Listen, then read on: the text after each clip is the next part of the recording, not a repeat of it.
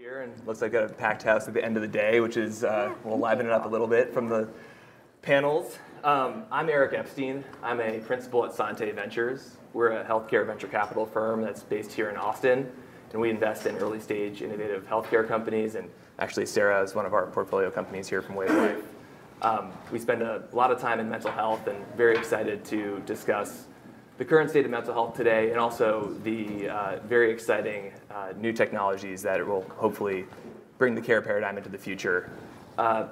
Before beginning, I wanted to thank the UT Innovation Center and also Sante for putting on the program today. This is the third of a series of 3 panels that we've had, one on vaccines, one on the digital patient, and now on mental health. So our goal here is to bring science-backed content to the public and really provide clinical expertise. And so really fortunate to be surrounded here with Dr. Sarah Adler, Dr. Greg Fonzo, and Dr. Grin Lord, who have very unique perspectives on the mental health space and know much more than I've ever learned about anything about mental health. We have 60 minutes today. The plan is to take about 30 minutes and answer some questions and introduce ourselves, and then we'll open it up for audience questions about halfway through.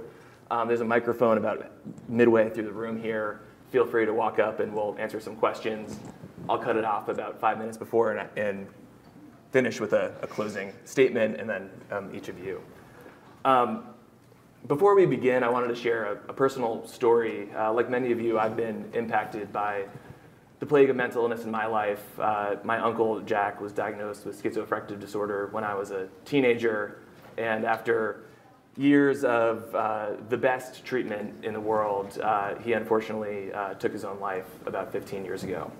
And from that moment on, I've spent most of my time getting a degree in psychology, working on suicide prevention, and investing in companies that are both helpful for the mental health of the community and the nation, but also just to find new technologies and new ways to approach this both healthcare and societal and social issue.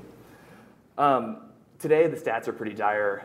40% of young adults have a mental illness. 150 million people live in mental health shortage areas, and about 30,000 psychiatrists are needed in the next 5 years to be able to meet the demands of today. Fortunately, society is changing very rapidly, and our panelists here will be able to speak to that. Consumer behaviors are changing. Gen Z, 70% of Gen Z seeks social media as their first line of healthcare treatment. So think about that, all the doctors in the room. Scientific progress is accelerating. Neuroscience breakthroughs, novel therapeutics, and from Greg's lab at UT can speak to that, are really showing early promise, although unfortunately the pipeline for new drugs is pretty bare at the moment. Institutions are paving the way to actually provide mental health care. Employers, it's the number 2 most widely accepted benefit after 401ks. So mental health is absolutely at the forefront of the world today. And finally, popular opinion is changing. I mean, the University of Texas, of all places, has a Center for Psychedelic Research and Therapy. And so we'll get into that. But that's come a long way from just a decade ago. And so it's an exciting time in mental health. It's both scary, it's nerve-wracking, but I'm very excited about the progress and potential of the new technologies here. And so with that, I'd love to introduce our panel. I'll have each of you introduce yourselves, talk about your clinical backgrounds, talk about your projects you're currently working on, and then I'll tee up an intro question to each of you, which is what technology are you most excited about in mental health over the next 10 years? So Sarah, I'd love to start with you. Absolutely. Thanks everyone for joining us at the end of a long day. I'm Sarah Adler. I'm a clinical associate professor at Stanford University and the founder and CEO of Wave Life, which is a platform really dedicated towards those Gen Zers who we just talked about. And ultimately, we are creating a platform using data, using health and wellness coaches, using social media to really kind of meet Gen Z where they are and to give them something that is accessible to them. My background at Stanford has, as a clinical psychologist, has been treating this age group for my entire career, and also some other folks as well.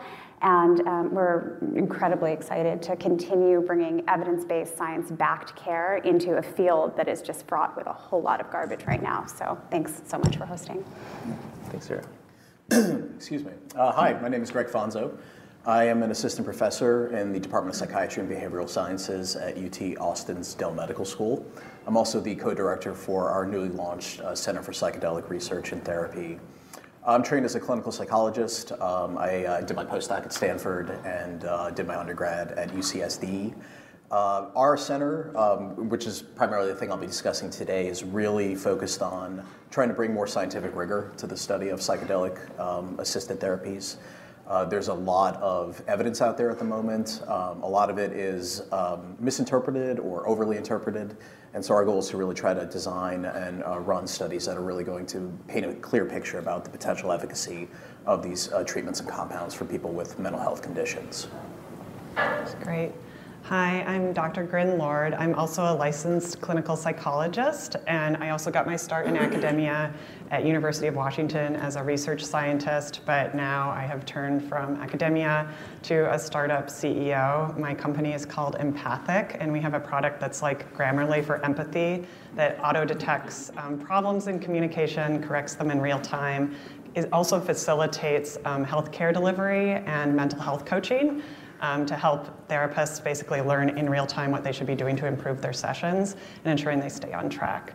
I'm also the founder of a nonprofit called Therapists in Tech, and our mission is to bring the clinical voice and center it at a time when technology is booming. Digital mental health innovations are huge, but sometimes clinicians can be left to the side or their voice is not centered because there's misaligned incentives, things like that. So it's not the case here today, but we have about 3,000 members of digital health leaders as part of that collective where we do knowledge sharing and specifically focusing on women and people of color and bringing them also to be centered in these digital mental health spaces. Great. Well, Grid, I'll actually start with you. I know you spend a lot of time in AI, and you can't walk across Austin right now without talking about ChatGPT and all sorts of fun things like that. That's my trigger word. Yes. I thought we were going to talk about that. I won't tell you mine yet, but that might be coming. But how do you feel about the excitement around ChatGPT and generative AI in mental health care? Obviously, there could be some drawbacks, but how are you feeling about the current state, and what are you excited about? Yeah, so for those of you that don't know, GPT-3 is a large language model. It was released publicly for early access in probably early 2020, and people have been developing on top of it in digital mental health for the last 3 years. When ChatGPT came out, that was the first time there was this interactive UI that everyone could kind of access, and people's minds were suddenly blown to see like, oh my gosh, this is the potential of these large language models. Those of us that have been in AI for a while had a little bit of a like cringe or like groan around like, okay, well, yes, these are large language models and they're very risky and there's like all these problems with the different things they can say, especially if you think about them in medical use cases.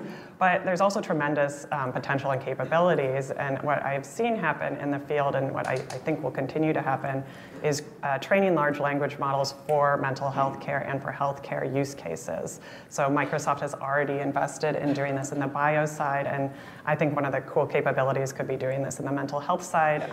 At Empathic, we're already doing some foundational work around that for psychotherapy and assisting that with AI.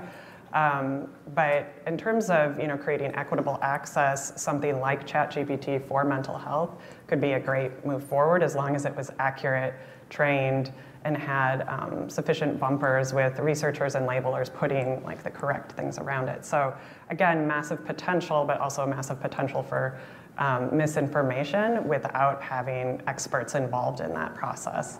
I don't know if there's more you want to get into. Well, there's a lot of wood to chop there, just right? open it up. Well, it'll be interesting with Sarah, given your work at Wave Life, and especially working with Gen Z, who interacts with the health system in a new way. I guess, how do you see both ChatGPT, impacting this, but also just how do you ensure quality mental health care in that space? Yeah, we're actually going to wait for Empathic to do the heavy lifting on kind of proving out and doing all the bumpers. But where we actually are thinking about using AI in the more near term is actually around assessment and measurement. And so there are right now, sort of think about it as like, what can you do right now versus what can you do in the future? And while they're figuring it out, we actually are thinking about building chatbots that actually can do assessments in the mental health field, especially with Gen Z. They need that dopamine hit to sort of keep them engaged on a regular basis. Keep engagement is sort of the name of the game. And so ultimately, we need to find new ways and better, more engaging ways of keeping folks engaged with doing really boring things like assessing their symptoms every day, doing check-ins, sort of getting them to facilitate mental health on a daily basis rather than thinking about it as just an acute care crisis. That's where we're really going to get levers around prevention, and we're really going to be able to move the needle on the access issue. If we can kind of go upstream and prevent people from breaching a crisis, then we have a massive opportunity to be able to really move that needle. Gotcha. And you mentioned boring things. I think it's a good transition to psychedelics. I know there's probably not many interests there, but Greg, I'd love to understand just a little more about the center at UT and what's the type of work that you do, and also kind of where do you see the future going here? Obviously, there's a lot of cultural excitement, but clinically, what are some of the risks that you see as you delve into that work? Yeah, so very complex question, I guess, but let me dive in and start with at our center, we are focused on really 5 main tenets, I guess you could say. So one is developing and testing out novel treatment approaches that incorporate psychedelics, and that includes both the compound itself as well as combining it with, for example, other things like neuromodulation or other kinds of approaches that we know are effective for treating psychiatric disorders. Second, we want to be able to optimize the delivery of this treatment. So at the moment, there's a lot of evidence out there for psychedelics, but we really have no idea who is the right person to undergo this type of treatment. And I think that's an important question because we know, for example, from emerging data that there are folks that just will not respond well to this treatment approach, and there are folks that probably should not receive the treatment because they will have a negative reaction to that experience. For example, the induction of mania or depression. So it's a big question there about who is the right patient for this. Third, we want to understand mechanisms. So how are they working? And that for me is particularly important because at the moment it's a black box. All we know is that if you give somebody a psychedelic and you put them in a sort of set and setting that is going to be supportive for them, ideally conducive to having a positive experience under the effects of the compound, that will hopefully lead to some therapeutic outcome. But how that actually works on the brain, on the peripheral biology, and on the psyche itself is really not understood at all. Fourth, we want to serve the local community, so Austin and Central Texas, by giving them access to these treatment modalities that are the most cutting edge and will offer them the potential for receiving healing when they most need it. And then fifth is education, so doing stuff like this, talking about the center and sort of about what we're doing and how we're approaching this. So at the moment, we have kind of 2 classes of studies that are ongoing. One is observational studies in which we are following people that are already seeking out treatment in a setting and in a place where the legality allows for it.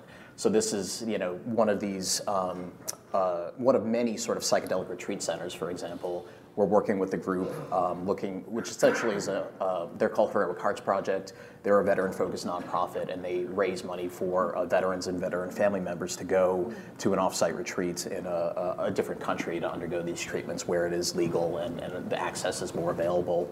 And so our approach there is really just to begin to look at potential mechanisms underlying the therapeutic effects, looking at things like brain imaging or EEG to be able to understand some of the changes that occur before and after treatment and how those might relate to improvements in people's symptoms of mental health issues.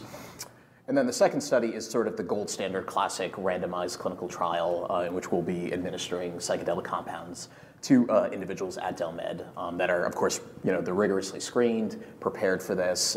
These are FDA-approved trials that we'll be undertaking, and the first of which will be starting up in probably the next few months. And so kind of broadly, that's where we're at the moment. And then in regards to, there's this mix of hype, genuine excitement and sort of negative press that sort of surrounds psychedelics. And I think in and of themselves, they're mysterious compounds, right, in terms of their effects on the brain, how they help people. And in that mystery, I think, comes the potential for people to project onto them many different things, whether it be sort of like a savior or on the other hand, maybe a demon.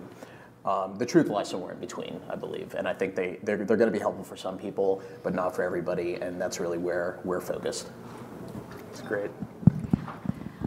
Yeah, I was going to say, I think that's such an interesting through line for all of our work, which is using data and rigorous measurement on how we actually understand all of these new innovation treatments is so fundamentally important, because ultimately we're in this massive access to care crisis because we do not actually understand who belongs in what care pathway at what time. And so I think something that underlies all of our work is that rigor towards really understanding that. And that's something we're actually setting out to do in our research at Wave as well, which is ultimately be a data company, which allows us to use our predictive analytics, some of my research back at Stanford, to really understand those pathways and to be able to see on an individual, customized, personalized basis what treatment does this person need right now. That allows us to use our resources most efficiently. And how far away are we from that? I know today the insurance companies, the payer ecosystem, measurement is either non-existent or worse than non-existent. You've got bad actors doing some things that are possibly bad for the mental health of the population. So I guess we have this interesting panel. We've got a lot of great data and technologies that are out there yet to really be applied at scale. So maybe Grin, how do you think about where we are today versus where we could be in the near future?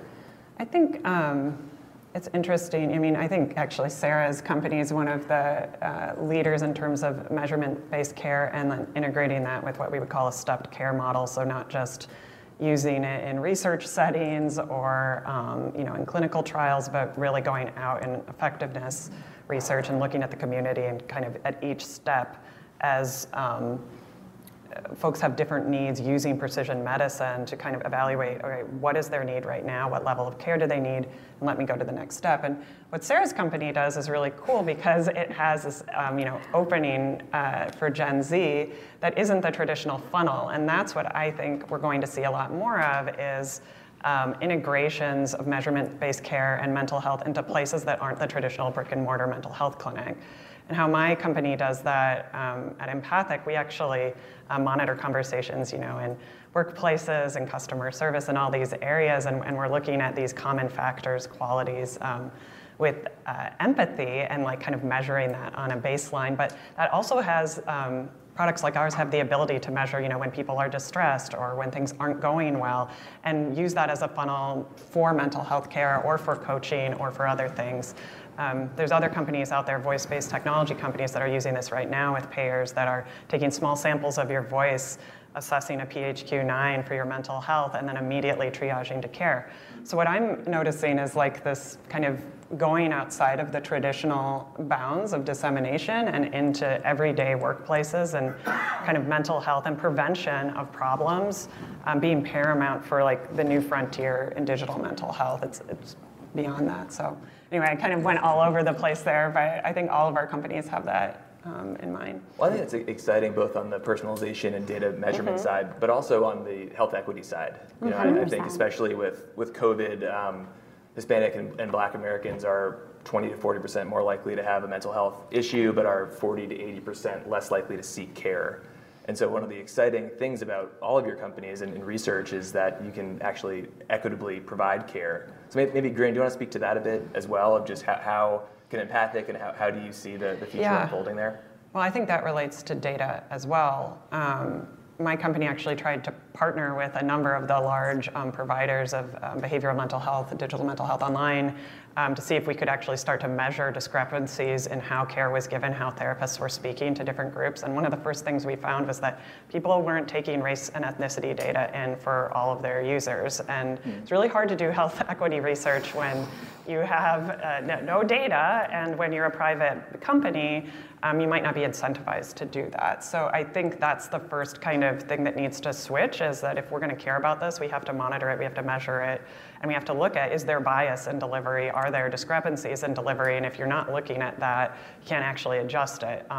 So having this exciting moment where digital mental health is going into commercial spaces also means those commercial spaces have to have some responsibility in terms of health equity and some regulation potentially around that, which is very far from happening. So we have to, as a collective, kind of take responsibility for that, to be measuring that data and to have our values aligned around these principles. I mean, Sarah's doing that, you're doing that right now in your company. We are. One of the biggest levers to get high quality treatment interventions to BIPOC and LGBTQ communities, underrepresented communities, rural communities, places that don't have people like us to be able to treat them, is through your phone. I mean, that's one of the biggest levers. And actually, I would say that Grin's company and my company are actually currently in the process of submitting for an SBIR grant, where we are using her product on our coaches to make sure that racial and ethnic minorities are getting high quality care based on attunement to whether or not our providers are actually committing breaches of attunement, to make sure that we're providing that culturally humble, culturally competent care. So it's incredibly exciting, and again, it's the ability to actually provide care to people who don't necessarily look like us. Yeah, it's a major issue as well in regards to psychedelic research. Looking at the data, I would say probably like 80% of the participants in existing studies have been white and Caucasian. There's very few representation of ethnic minorities or diversity in those samples, and it's a challenge not only for this type of research with psychedelics, but just biomedical research in general. There's been a really long history of abuse of this privilege, and people taking advantage of it, and it's a major barrier to really designing and testing these treatments and the widest segment of the population that we know is really going to be able to hopefully benefit from them. So it's a problem, we, at least speaking in terms of the center and I guess biomedical research in general, haven't really solved yet, but I'm hoping maybe some of the bright minds here can help contribute to some of the solutions. Yeah. And I think representation matters a lot too, and again, that's part of our mission with Therapists in Tech, is we're trying to get, folks into the space that aren't just white researchers like me and like us. It's like that is very important in the digital mental health space, is making sure that we have all the stakeholders at the table that are evaluating and building these tools. That's right.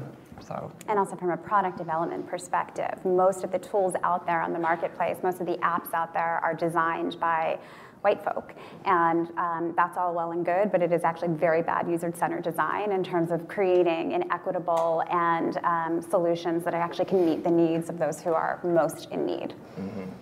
And I think that crossover has been made worse into digital mental health, because it was already bad in clinical spaces, but now you're going into a space it's tech, and not super diverse, even in places that it is diverse, not necessarily aware of the issues with health equity. So there's just a lot of education and a lot of interdisciplinary work of bringing stakeholders in. And I think we're at that moment right now of taking folks and bringing them into these spaces and having the conversations that matter. So I'm seeing I'd say in the more recent digital mental health tools that are coming out, there is more representation, there are more conversations about that, but even pre-COVID, I don't think that there was a lot of awareness in the digital mental health space about how do we actually execute this, who needs to be at the table. That's right, how do we operationalize? I'm thinking of, there's sort of a parallel process in academia and the research world at the same time, where we are sort of asking people to step up and demonstrate leadership for those folks who have that privilege and power. Yeah, absolutely. Well, it's actually interesting on the clinical trial side, right, where effective therapies have not been approved for mental health in decades. Mm-hmm. The ones that have for SSRIs, how many women were in those clinical trials? Zero. None. Absolutely none. That's right.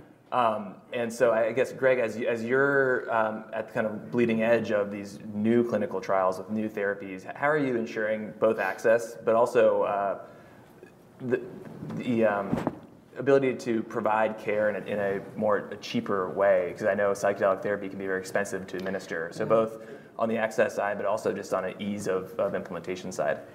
Yeah, it's a big challenge. So on the access side, obviously I think we need to try to gear our recruitment efforts towards being as balanced as possible. And so really reaching out to the Latino community, to the African American community, for example, which are typically historically underrepresented in these types of studies, in order to try to increase their involvement. And some of that too might involve community-based participatory research, mm-hmm. which kind of tries to involve the community stakeholders in the design of the study itself, the way it's conducted, and hopefully that might lead to some positive change there. The other issue that you mentioned is in regards to scalability, right, of psychedelic assisted therapies. And at the moment, it is, first off, we should say none of them are FDA approved at this time, right? So you cannot receive them legally, at least, outside the context of an approved research study. That doesn't stop a lot of people, so there's a lot of sort of underground treatment work going on, and I can't really say whether or not that's a good thing, but I think it's risky. I think that in terms of being able to scale it, if and when these treatments do become FDA approved, they're going to be reserved for those that can afford them, and they're going to be expensive. It requires at least one therapist for a good 4 to 6 hours. It involves the drug itself, a specialized setting. You need probably a backup therapist as well, so that the first therapist can take care of biological functions and remain with somebody can be with the participant while they're undergoing the effects of the drug. So one of the ways in which I think people are thinking about this is, for one, trying to design and test psychedelics that are shorter acting. So the most popular or the most well-researched compounds at the moment are psilocybin and MDMA, both of which have a pretty long duration of action, at least 3 to 4 hours, that the person is going to be under the primary effects of the drug, with the tail end of at least probably another 2 hours. So there are, for example, there was a top-line finding published recently of intravenous dimethyltryptamine, DMT, which is another psychedelic compound, but it's shorter acting.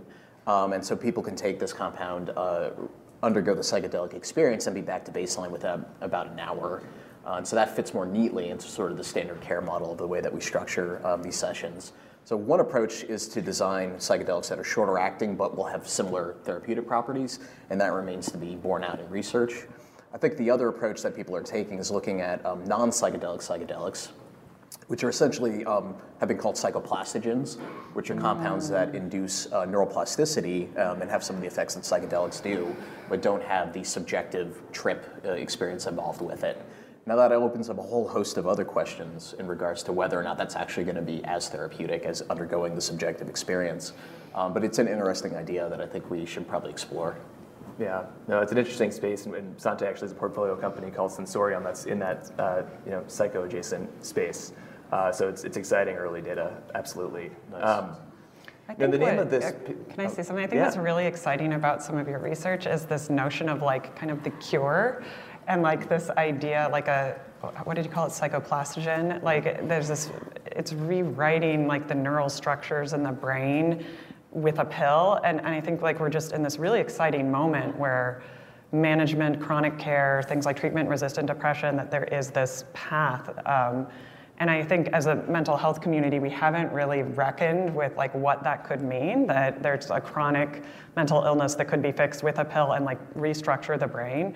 So I'm also curious about how some of those things will roll out to the community at large in terms of equity and other areas. We should all be able to have access to that, and to be thinking already now in advance from an ethics perspective about what does that mean? Because so many of us are used to working with chronic long-term care and stuffed care and managing and utilization, and the whole mind frame is completely different.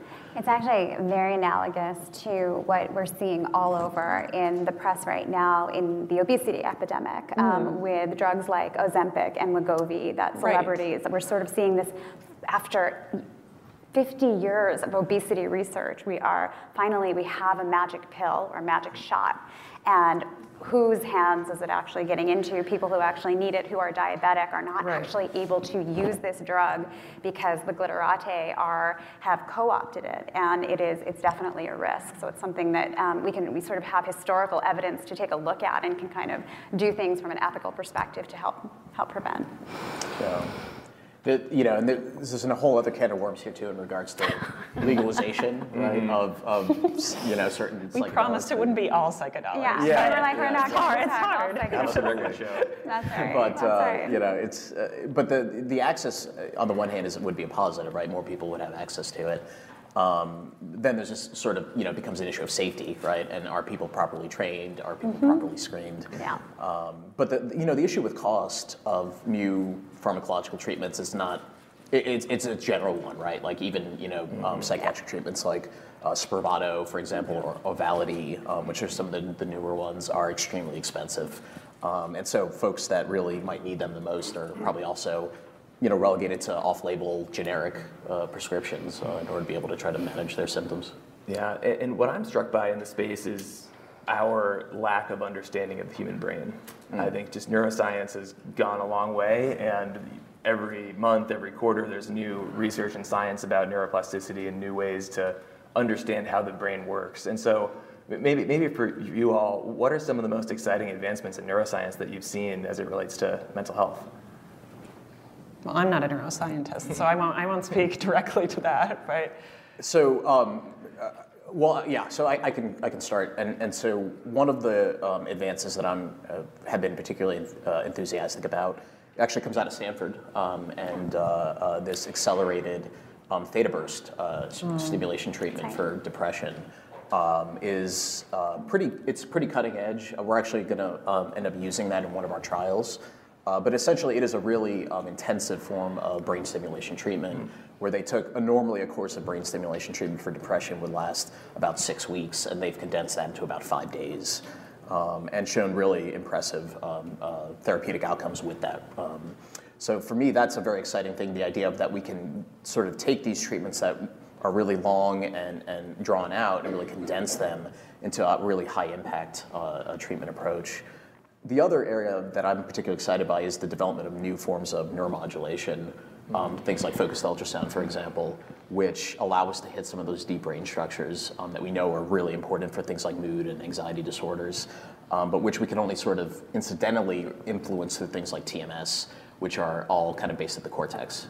So I think, on the one hand, having that treatment approach in the armamentarium allows us to better shape the way the brain, hopefully in a therapeutic way, influence the brain, but also the idea of combining them and coming up with sort of novel combinations of these approaches for me is super exciting. Which brings us right back to the importance of collecting data and making sure that we can engage our patients in giving us treatment data, and that allows us to create these stepped care models where we are most efficiently and effectively using our resources. And that is really sort of the thing, it's not the most exciting thing in neuroscience right now, but in terms of how it actually can impact our access to care crisis. Being able to really, again, direct people from a personalized medicine, a precision medicine place in a field where, to your point, we're still in a little bit of a black box about what the mediators and moderators are and what actually is effective is just incredibly exciting right now. That's great. Oh, get Rin. Oh, I was just going to say, for me, one of the exciting parts is the combination of some of these innovations and tech with things that are very tried and true. So human relationships and trust and rapport, and we know a lot about what makes people better. And so it's great that you have these great drugs, but how are people delivering them? How are they talking about them? How, all of those things. We're actually involved in a study looking at the delivery of psychopharmacological treatments and kind of optimizing the communication and the trust building around the delivery of some of these medications. And we all know about the placebo effect, but these kind of common factors things, and humans, and they, I guess AI augmentation or pharma augmentation of that, it just only powers what we already have, which is these great human relationships. And then, inserts the cure, inserts, additional facilitating things to make the reach bigger. But that's one of I think our roles in technology at my company is to make sure that these elements in human communication are also monitored, optimized, and trained. So it's not just it's all in the pill, because we know that that's not true. In fact, we can list statistics about how that's not true. Therapy has to be delivered with a lot of these medications, and that also needs to be studied and can be trained. People can learn to listen with empathy and trust. We have tons of research about it, but it's often kind of put to the side, I think, sometimes when AI comes out or pharma comes out, we forget we can actually also learn about human communication and how to measure it and improve it, and there are rules around that and there's standards around that. And that's what we're trying to do at Empathic, is to make that easy to train and evaluate at scale when folks are delivering these kinds of treatments. And one of the ways that we can consider, again, using Empathic is that right now there are only 550,000 licensed therapists in the United States. And when you think of that massive supply and demand imbalance, again, it's how do we actually use those folks more efficiently and also train non-licensed helpers to be empathic, which is the number one rapport building thing and the thing from a common factors perspective, actually the interaction between human beings, the ability to look into someone's eyes, to have their body down regulate because you're there with them is actually known to be the most effective thing in treatment. And so yes, all these technological advances, to Grin's point, are amazing and exciting. And to Greg's point as well, it's one weapon that we have in the arsenal, but really understanding how to bring all of these things together is really, it's going to move the needle. Yeah, I mean, it's like powering humans. Like, it's just one other tool to enable already like human connection rather than replace it or substitute it. And collecting data to understand how and why. Yes. Yeah. If I haven't said that before. That's fantastic. Well, I would love to open up this session to the audience. There's a microphone about halfway through the room, so if anyone would like to line up and ask questions, feel free to go ahead. I'll ask one starter question as the folks line up. The panel title is A New Generation. Yeah.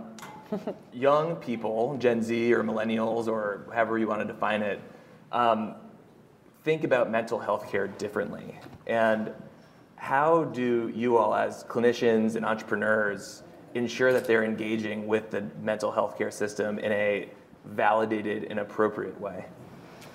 Yeah, I think I'll start off by saying that, and there's a huge difference between Gen Z and millennials, so we cannot conflate those two groups at all. That. Yeah. Gen Z is consuming. You didn't know that? Yeah, it's a known thing. We're millennials. Exactly. Just in case You're you didn't right, know. That's right. Gen Z is consuming, they are the first generation in history that is demanding of mental health as a human right. Yeah. And they are also the first generation who is demanding it as a consumer good. And so there is this massive opportunity and massive shift. And Gen Z is also the double-click generation. They don't buy without double-clicking into who's the owner of the company? What do they stand for? What do the Yelp reviews look like? What does the Apple Store look like? So there is this massive sort of shift in consumerization of mental health. And so there are a ton of companies out there that are sort of trying to do what we do. And I will say, we believe our main differentiation is that we are based on evidence-based. We are based on a scientific delivery. We are making sure that we are collecting data to reinforce with RCTs, with the best scientific methodology that we can so that we're demonstrating outcomes. And back to your actual earlier point about employers and payers, fundamentally one of the reasons that mental health care benefits, 80% of mental health care benefits in the employer space switch over every 2 years is because no one is actually collecting those data to actually demonstrate the ROI. So this is something that we believe we can serve the consumer, we can serve the science, and then we can also serve the payer. Great. Go ahead. A lot of questions. So actually this parallels off of that, talking about workplaces and the products that are purchased for the workplace. You mentioned and you used the word garbage earlier, Dr. Adler. Did I say that? Yeah, Is that on the record? You said all the other, but I appreciate that because I think that there are a lot of products out there which are probably not as helpful as others. Let's just say that, right? As employers or leaders who are trying to understand which to purchase, what are the simple to understand markers that you might look for to understand the difference between the efficacious and the garbage? Yeah, I would actually say look at the clinical intervention itself. Is there an evidence base? Is there a research base? To support the efficacy, because ultimately one of the most amazing things about technology and the most horrific things about technology is that Reid Hoffman who founded LinkedIn, is very famous for saying technology is so great, but startup is so great, you build the plane while you're flying it. I totally messed that up, but you understand what I'm trying to say. And in healthcare, that's really dangerous. So ultimately, what I believe is this look at the company and say, have they rushed to market as fast as they can because of financial incentives, or are they slowly, methodically building a research base to demonstrate efficacy? And then the second piece is, are they collecting data on your employees? And this gets a little bit tricky, but there are ways to do it in an anonymized, global way so that you can actually feed back and say, hey, look, here are the markers, here are the actual outcomes that are showing reduction in symptomology.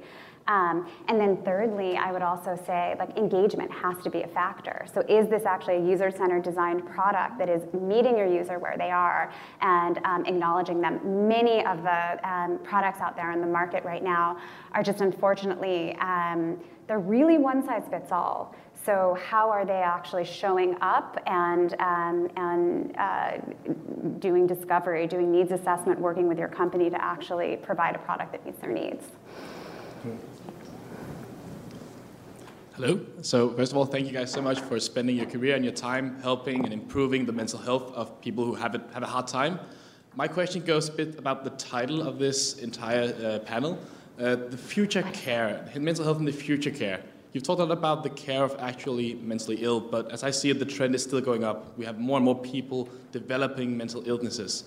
Is there room for innovation and for technological products to help with preventive care when it comes to mental health? And if so, what do you see as the biggest potential right now? I can take just from my perspective. So the company that I have, I'm trying to help people with this Grammarly for empathy thing in their actual conversations so that they can stop problems, the kind of problems that you would actually end up taking into the therapy room. Granted, this is like not the appropriate treatment for severe mental illness, but it definitely takes like a preventative angle around how can I help this person learn to listen with empathy in real time, immediately, while they're talking, rather than the conversation goes off the rails, then you bring it to your therapist, which you can't get into anyway, So I think these kind of like smaller ways of training other people to listen and hold each other for me is an important part of prevention that goes, outside of the traditional understanding of preventative care. I don't know if you want to talk about more of the other parts. Yeah, I would say that our name sort of says it all. Like the name of our company is Wave, and the reason for that is that we fundamentally believe that most people get access to care when they're in acute crisis, when something is wrong. And ultimately, we fundamentally believe in sort of in those micro nudges and spaces. We want to integrate mental health into, I jokingly say, more like dental health. Like you are brushing your teeth hopefully twice a day, flossing hopefully once a day, twice a day, and you're doing that. And only when you need a dentist or a periodontist or an orthodontist do you sort of step up in care. And so ultimately by bringing, and Gen Z is the powerhouse that's going to do this. They're the ones who are going to take this conversation because they're demanding it into the forefront and say, no, mental health is something that is part of our well-being, like lipstick. Like a consumer good. And so there's a real opportunity to shift, again, upstream to the prevention place. Yeah, the only thing I would add to that is just that, I think it's a great question, and the challenge is that the whole Western medical model, really relies on, treating an illness, right? It's not about promoting health. And it's a big question. I think there are ways to begin to move towards that, but I think it's going to require a real mindset shift in terms of the way we think about healthcare and medicine. Yeah. And I think the consumer marketplace is going to be driving that, ultimately. Thank you. Thanks for the question. Hello, how are we? Hello. Good. My name is Daniel Paul. I'm the leader of the Metatherapy community. We have created a place where people co-create mental health technologies with extended reality. We're committed to bringing down the costs for therapists to get into virtual reality. And I wanted to hear your opinions about the future for XR in mental health and what excites you about it. If I heard the question correctly, the future of augmented reality or virtual reality? Extended reality. Extended reality. Okay. Virtual and augmented reality. Yeah. So that's I'm I think confessing my ignorance here in terms of not really quite understanding what XR is, but that's yeah. But so with virtual reality or augmented reality, I think we know, for example, that it does have a role in things like exposure therapy. which are sort of therapeutic ways of treating things like anxiety disorders or post-traumatic stress disorder. And essentially, it allows for the creation of the immersive environment that would serve as a trigger for the person's anxiety or fear that then can be utilized as kind of a corrective tool. So currently, that's the main way that I know that they're being utilized. But I think in the future, particularly if we think about, I kind of go back to psychedelics, that's sort of my area of expertise, that there's a lot of interest in combining psychedelic-assisted therapies with virtual reality or augmented reality. For one, in being able to sort of standardize the setting, right, that somebody might be in, and being able to design a setting that's going to be really conducive to somebody having the best possible experience with that drug, whatever that might be, right? And I think that's still an open question. But I think there is the opportunity there to use some of those high-end tools to be able to complement the treatment approach and really deliver the treatment in a way that's going to be the most helpful for that person. How we do that, though, is an open question. I think access comes up too, because not everyone has access to an Oculus headset, and so are they going to hold the phone here? There's all sorts of things that, in general for digital interventions, but particularly when hardware is involved, that makes it a little bit more challenging to imagine. Is that going to be the future that everyone has? And it could be, but these are some of the things that I think people think about when they're doing trials to try to get this out to larger groups and people. We actually did a few different studies that Greg was actually just talking about in my lab at Stanford, using virtual reality to treat exposure-based, again, but for eating disorders as well as anxiety.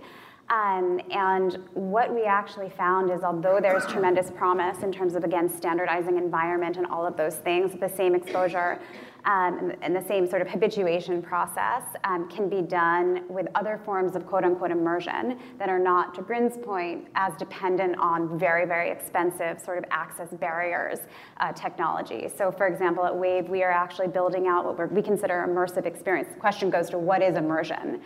If you ask yourself what is the most immersive thing out there right now, folks might argue it's TikTok and YouTube.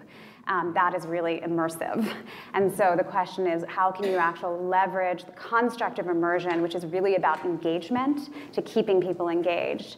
And moving towards that, we're actually creating little mini immersive experiences within our app that actually mimic the neurochemistry of an exposure environment, just with holding your phone and actually just navigating it more like a video game. So until I think the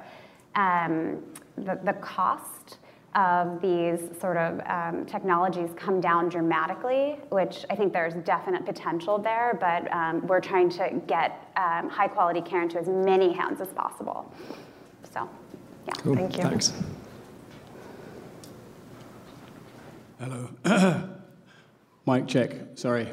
Hello, so thanks for the session was really inspiring and really interesting, and I just want to echo gratitude for what you're doing as well. Also, just want to acknowledge, Eric, your story of loss. I feel it too. I started my business because I lost my best friend to suicide, and I built a business that's about micro training, soft skills in the workplace. And my question, really for the panel, is that when we talk about mental health, a lot of the interventions that we talk about are therapy and treatment. When we talk about prevention, often we just talk about early detection, not actual prevention.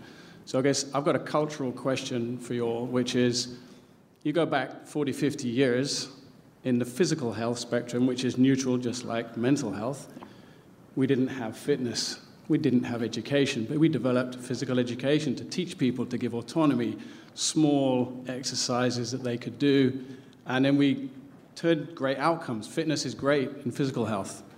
So I guess my question is, why is fitness missing in mental health, and how long will it take before we mainstream mental fitness like we've done for physical fitness? Yeah, I would say, I think, well said. So, I would say, I think, to Grin's point, that is really what we're talking about, is what are the small things that you can do every day to actually maintain your emotional well-being. Now, we all know it is going to go up and down, But really the key is what are those small things that we can do each day to improve our well-being. There are actually a ton of companies out there right now that are marketing as Selena Gomez actually just has Wondermind, her new company, and she talks about being the gym for your mental health. There's another company that talks about being fitness. So this is definitely a narrative, I think, to your point, that is becoming more and more into the ethos. In a very well-needed way, and that's like my dental health analogy too. It's like these are things we need to do and be doing on a daily basis in order to prevent mental illness, which is different than mental health. We all have mental health, and we don't necessarily all have mental illness, but how do we sort of really move that paradigm down earlier so that we're investing the same way that we invest in eating less salt, eating less fat and sugar, et cetera, et cetera. Yeah, it's a great point, really great point. Yeah. Yeah, it's interesting. It's a great question, and I was just thinking about, I wonder what it was that really allowed for physical fitness to enter into the educational stream there. And I don't know the answer, but I would imagine there would have to be some sort of motivating or incentivizing factor for educators and the educational system to really want to adopt those approaches. And part of the issue, I think, is that they're underfunded. And then there's just not enough teachers to go around, right? The teachers are underpaid. There's, per capita, too many students per teacher. And it's not the case in every system, but in general. But maybe if we can identify what would be the most incentivizing factor, that might be helpful in really getting people to adopt. I can answer the question for you, and it's sort of a well-documented, if you look at Kellogg, which is the producer of Corn Flakes, or was at some point, it was consumerism. And it was actually the ability to market it and to sell a product that actually drove the entire industry. So I think it's money.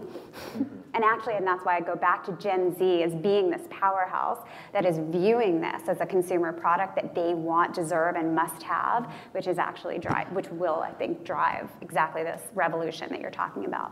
I think, though, like the caveat from a cultural perspective is that like money is definitely the driver in the U.S. But like in England and other places, there is more like control around the NHS like uses IESO for delivery of like care and augmenting AI, and they get it into everyone's hands, and it's required, and elderly people have it as well as Gen Z. So like, there's different regulatory and government policy things that just simply aren't here in the US in the same way.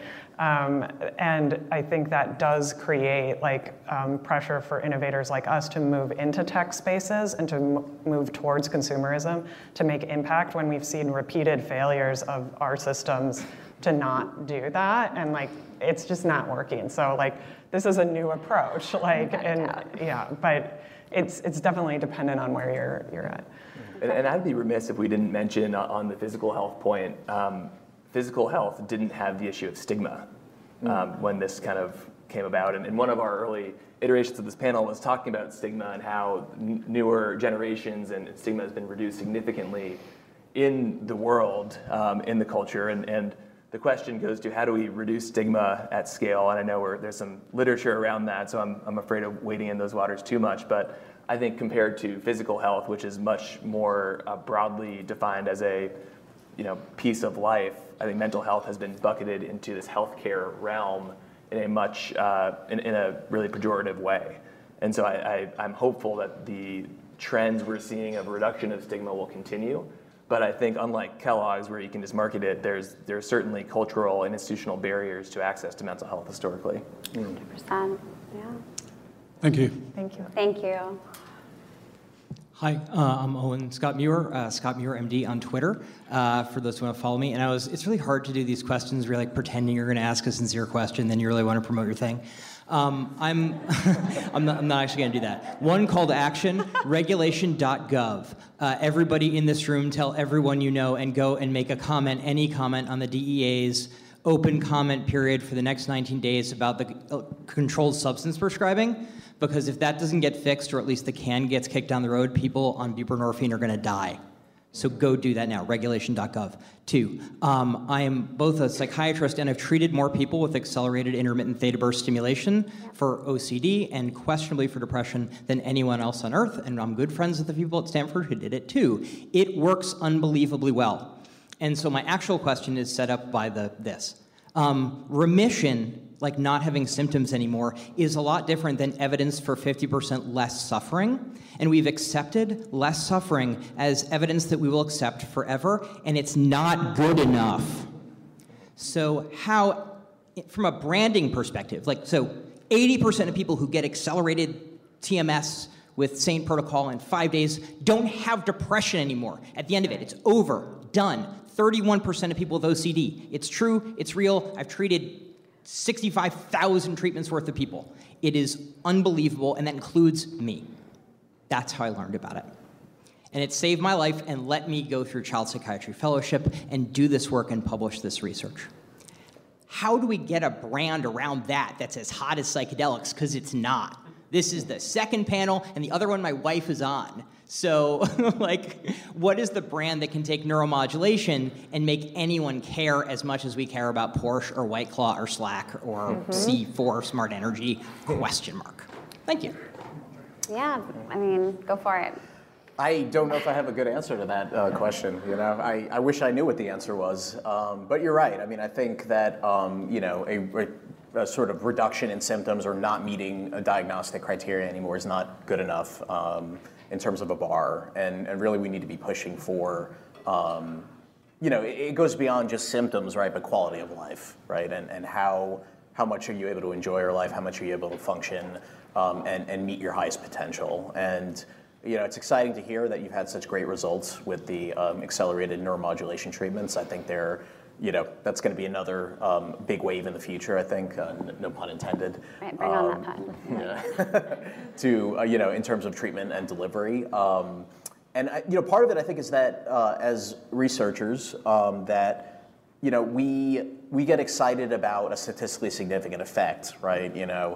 But regardless of whether or not the effect is significant, if it's a 10-point reduction in a symptom measure that gets you from severe to kind of moderately severe, right? That's not really good enough. But from the way in which now we need to move the needle, I think, is that when we start to get to the point where we have treatments that will put people into remission or quote unquote cure, mental illness, then I think we'll be able to kind of really focus in on that as the next bar, right? That's the bar we need to meet.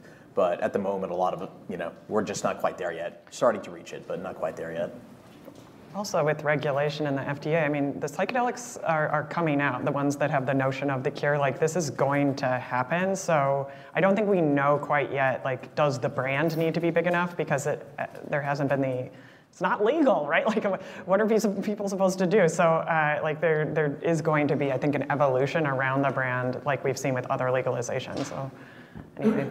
I also just want to call out the perverse financial incentives in the healthcare system in general, is that the consumer, the user, the patient, and the financial incentives of the people who are paying for these services are not aligned. They're actually counter-aligned, and that is insanely problematic. So until we actually create a political initiative system and financial incentives that are aligned, it's going to be a while.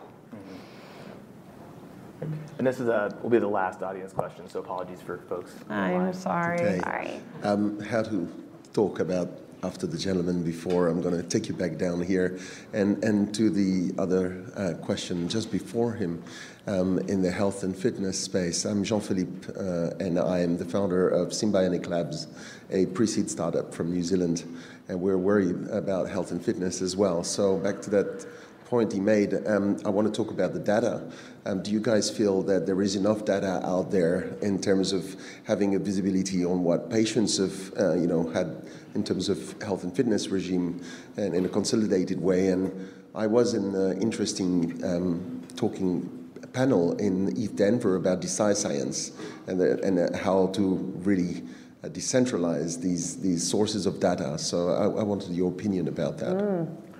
Yeah, one of the things that we're doing at Empathic is we're going to be launching an initiative to open source detection for suicide risk and other risk, harm to self and others, because every digital mental health company has their own little bag of words or little data set or thing that they've done, and I want to call those folks together to pool our data so that we can have a best-in-class AI detection model for suicide risk. And I think we're just at this point right now around data in general and like who owns it and how to regulate it, and the government is putting efforts into this. But I also think from our own community, we could start to lead the way in terms of open sourcing and aggregating things when it has to do with mental health outside of the samples that are in academia, which are quite frankly very small compared to the commercial samples that, I mean, when I worked at a prior mental health startup, we had to throw away data to run models because we had so many responses. So we're really dealing with a different league here. And again, I think it's the responsibility of the digital mental health community to decide to like open source, aggregate, and like make these things available. I would also just say that Gen Z has a dramatically different relationship with being quantified by the data that you are giving on their cell phone. They know they're a commodity. They know that what they're worth is their data, which is on one hand ethical considerations that we all have to take to make sure we don't exploit that. But on the other hand, what we found is that they're an open book. So because they're just acclimated to the idea that everyone is looking at what they're doing all the time, there's a real opportunity to get informed consent and permission to, per Grin's point, open up the very small data sets that are within academia to be able to do these massive data analyses. Thank you. Fantastic. Well, I thought I'd close the panel with each of you having what are you most excited about in the future of mental health? I know this panel is about the future of care, and so maybe let's fast forward to 10 years from now. Let's do a little vision casting of, where do you think we'll be, and what excites you most about that future state? Well, I guess so the thing I'm really excited about is, and something that we're starting to pursue is this idea of combining psychedelics with things like neuromodulation. I think it's going to be a particularly powerful combination because of the fact that if psychedelics are helping people recover from mental illness through things like enhancement of neuroplasticity, then neuromodulation should be the natural complement to that to be able to shape that plasticity.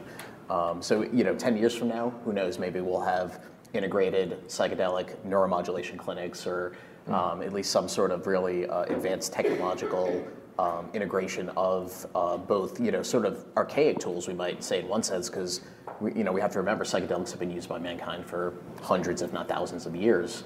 And then combining that with our most technologically advanced tools, for me, is a really exciting. Yeah, I mean, 10 years feels like, I'm like in a startup, so it's like 2 weeks. And when you think of like AI, we didn't even know what ChatGPT was until, so I'm like, wow, that's a while. But I think this point that we were coming back to around incentives is really important, and unless our larger structures start to prioritize, and systems start to prioritize mental health, I don't know that we'll see meaningful change. If we come up with the cure, who will have access to that cure is very important. These things have to change together. So it can't just be researchers like us. It has to be like a group effort with policy, local communities, like everyone working together. And that's what my dream would be, is to have this fully integrated model where it's not just the problem of the medical space or the research space to solve this and everyone's prioritizing it. We're seeing that happen. there's much more initiatives than there ever have been before, but yeah, this world of the preventative care, having it in schools, people, that would be amazing. Mine's a little out there. I fundamentally believe that, and the thing I'm most excited to see is that understanding, again, coming full circle, who belongs in what care pathway at what time, and having those data to be able to really understand each individual's psychological or mental health journey. I just used the word journey as a psychologist. I just put that right out there. I apologize. Ultimately, I think using those data to be able to eliminate the existing taxonomy in the DSM-5 and the DSM structure, which is categorical versus being on a continuum, is the thing that excites me the most about the work we're doing, the work that you all are doing, and that's where we want to go. Well, Sarah, Greg, Grin, thank you very much for coming to Austin and South by, and thank you all for being here.